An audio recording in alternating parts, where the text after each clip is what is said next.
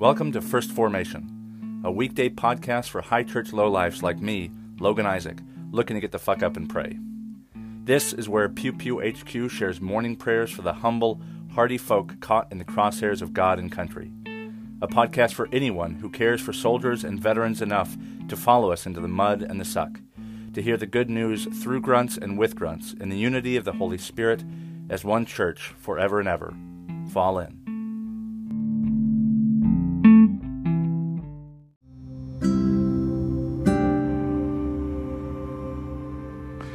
Psalm 133. How very good and pleasant it is when kindred live together in unity. It is like the precious oil on the head, running down upon the beard of Aaron, running down over the collar of his robes. It is like the dew of Hermon, which falls on the mountains of Zion. For there the Lord ordained her blessing, life forevermore. 2 Samuel chapter 1, verses 4 through 27. David said to him, "How did things go? Tell me." He answered, "The army fled from the battle, but also many of the army fell and died, and Saul and his son Jonathan also died." Then David asked the young man who was reporting to him, "How do you know that Saul and his son Jonathan died?" The young man reported to him, said, "I happened to be on Mount Gilboa, and there was Saul leaning on his spear, while the chariots and the horsemen drew close to him.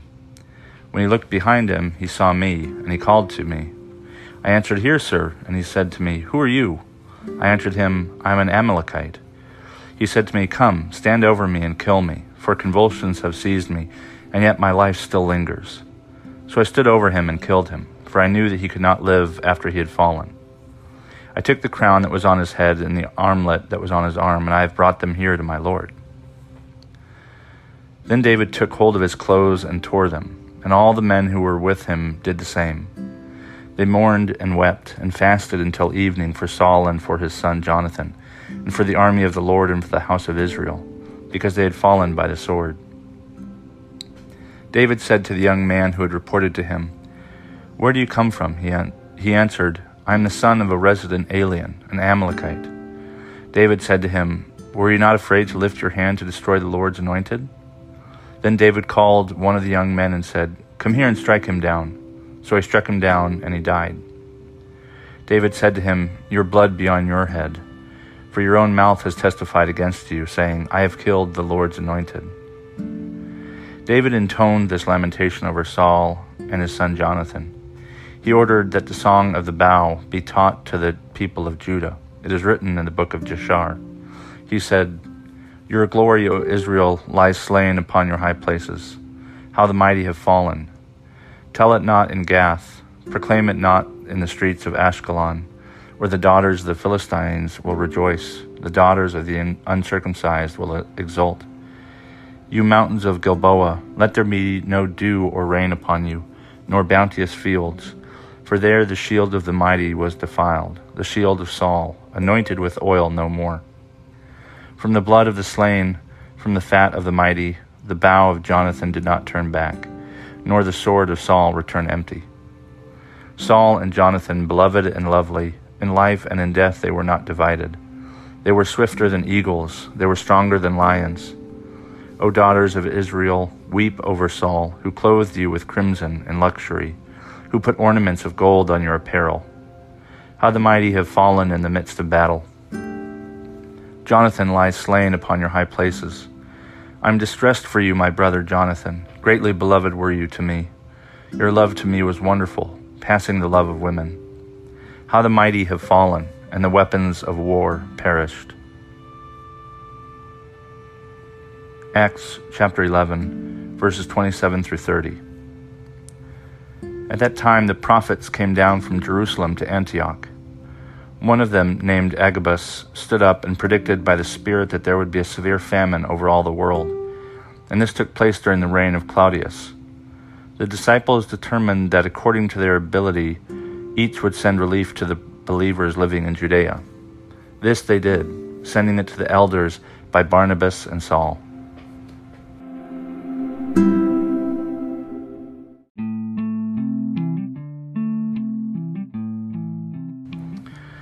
There's two things about the reading in 2 Samuel that really kind of strike home. And the first one is this son of an Amalekite who goes to King David, or I'm sorry, he's not king yet, but he goes to David and basically tells him what he saw.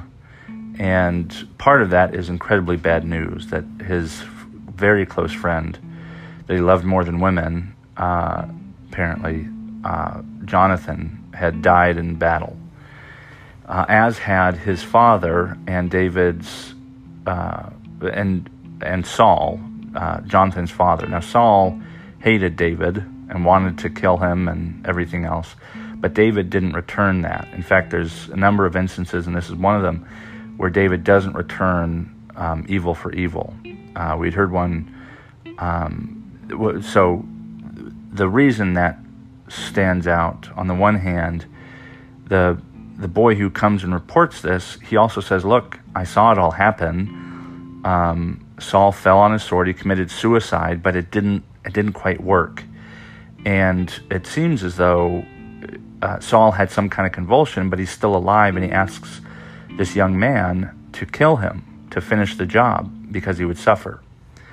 And I mean, he, depending on what it actually is that had happened, he had maybe hours or days to live, but he wasn't satisfied. He either wanted to evade more pain or humiliation by being killed on the battlefield by his enemies, which I think, even within its context, I think it would have been better to have been killed by his enemies than to kill himself. But anyway, this young man sees it, and he's telling David what happens.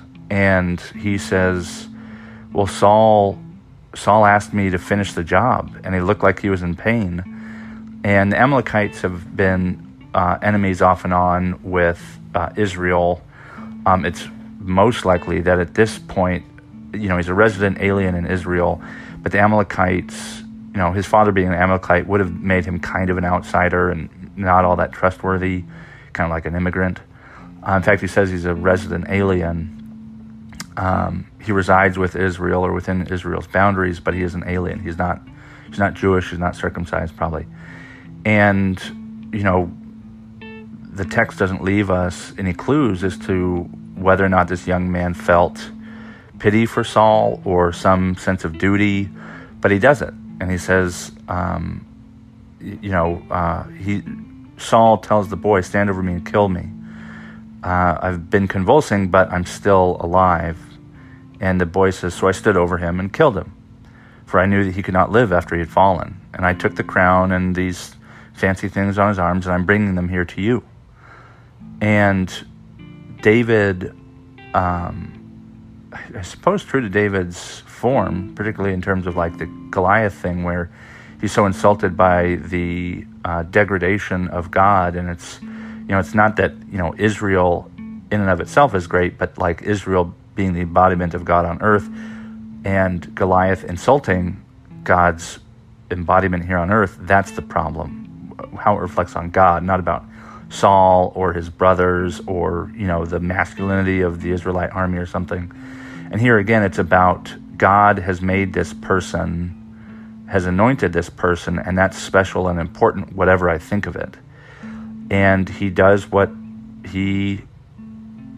I don't know if he thinks it's right, but he has this young man killed for killing, for honoring the request, or at least fulfilling the request of a dying king, a king who had taken his own life.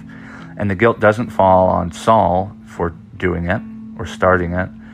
David says that the fault falls on this young man for doing it instead of something else. And that just speaks to the moral ambiguity and yet density on the battlefield. So it's not that war is amoral, but that war is the most moral. Like, there's so many moral choices to be made, it's overwhelming. And that's kind of the problem. You can't say, well, I know what was good and right. When an enemy throws a grenade in there and your buddy jumps on the grenade and dies, has your buddy committed suicide or has he saved a squad? There's just no easy parsing out between right and wrong good and evil. There are no binaries in war. There's an infinite multitude of grays. And so this young man did what probably he thought was the right thing to do. He didn't seem to have any malice. He brings, instead of like grabbing the crown or stashing it in his pocket or claiming himself king, he brings it to this person that he knows is important. And that person kind of turns on him. It reminds me of arriving in the police station in Samarra in Iraq in October of 2004, and there's this police officer in his uniform. After we've bombarding the city for several hours, he took it upon himself to sit in the police station and wait for the Americans to arrive to do a proper handover, what he thinks is right. When my platoon gets there, we drag him out, put him in cuffs, and then one of the guys punches him in the stomach with his hands cuffed behind his back. So here he is, he's thinking he's doing the right thing, making a very difficult and dangerous choice, but the right choice and the wisest choice at the moment, and yet it doesn't turn out the way it's supposed to because of somebody else's choice and somebody else's power over him. And the other thing, just because of how the political system is shaking out and the checks and balances that were built into our union are crumbling under the pressure of partisanship. The other thing that stuck out is David's refusal to kind of dance on Saul's grave. Saul was not the best person. He certainly wasn't the worst either. A lot of people don't like the current administration for very good reason. In fact, I think a majority of Americans don't like the current administration. But David does something like, I don't know if it's fair or overreach to call like Robert Mueller David, like they're the same political party. He doesn't, drive him into the dirt. He clearly didn't have a political agenda insofar as we understand that word political, but he also didn't exonerate him. David very well could have danced on Saul's grave, put on the crown, and been like, yeah, shit, man, I'm fucking tired of that guy. He's always trying to kill me. But he doesn't. He sees in Saul the embodiment of God's presence on earth. He saw Saul as being human and worthy of human dignity, not the least of which because he was his king, and that was incredibly important to David. To think in Davidic terms in this moment would deprive us the luxury and the satisfaction of talking down on the administration, no matter what it is they really do. I don't think Trump or anybody's ever taken a hit out on Democrats. Maybe come close. I don't know for sure. But it doesn't matter what kind of assholes they are. They're still human. They still are our president. That was one of the things that really irked me under Obama and now under Trump. Some people say, well, Obama's not my president. And then the other side of the political spectrum is now saying, well, Trump is not my president. Well, the problem is they are.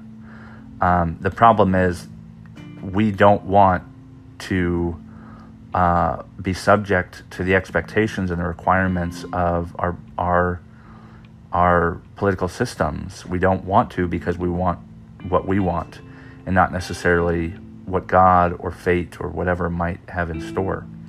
So those are the two things that stand out to me. It seems incredibly depressing that Jonathan has died, and yet David acts in defense of Saul and does all this stuff, and he certainly has things to say about Jonathan, but he seems at least consciously more preoccupied with doing right by the king, even if that office was held by a guy that was trying to kill him. And Saul got much more respect than he deserved, and that seems to me to be precisely the thing that God calls us to do in moments like that.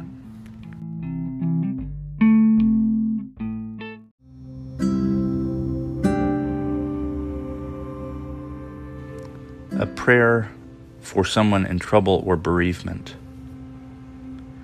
Merciful Father, who has taught us in your holy word that you do not willingly afflict or grieve the children of men and women.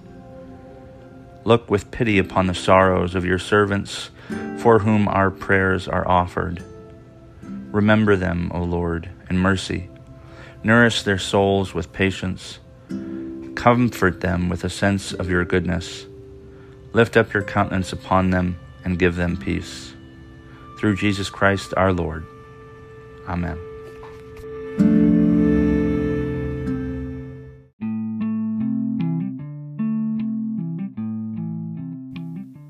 Thank you for falling into Pew Pew HQ's First Formation, where we share morning prayers for the humble, hardy folk caught in the crosshairs of God and country.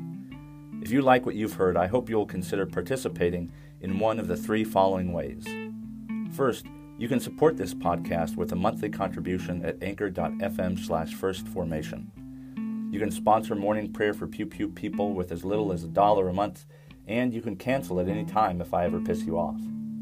Second, you can become a co-host yourself by recording a lectionary reading and sending it to me to be included in a weekday episode of your choosing. Instructions for co-hosts can be found in earlier episodes, and you don't have to be a grunt to participate in First Formation in this or any way. Finally, and maybe most importantly, you can send me your prayer requests of a minute or less with a voice message feature on Anchor's iOS or Android apps. Prayers may be added to a morning prayer episode, aired anonymously if you wish, or kept private for me to pray for off-air. So there you have it. 3 ways to participate in morning prayers for Pew Pew people. I hope you will continue to listen in and maybe even consider participating yourself. This has been and always will be Logan Isaac. Always faithful, always family. Semper Familia.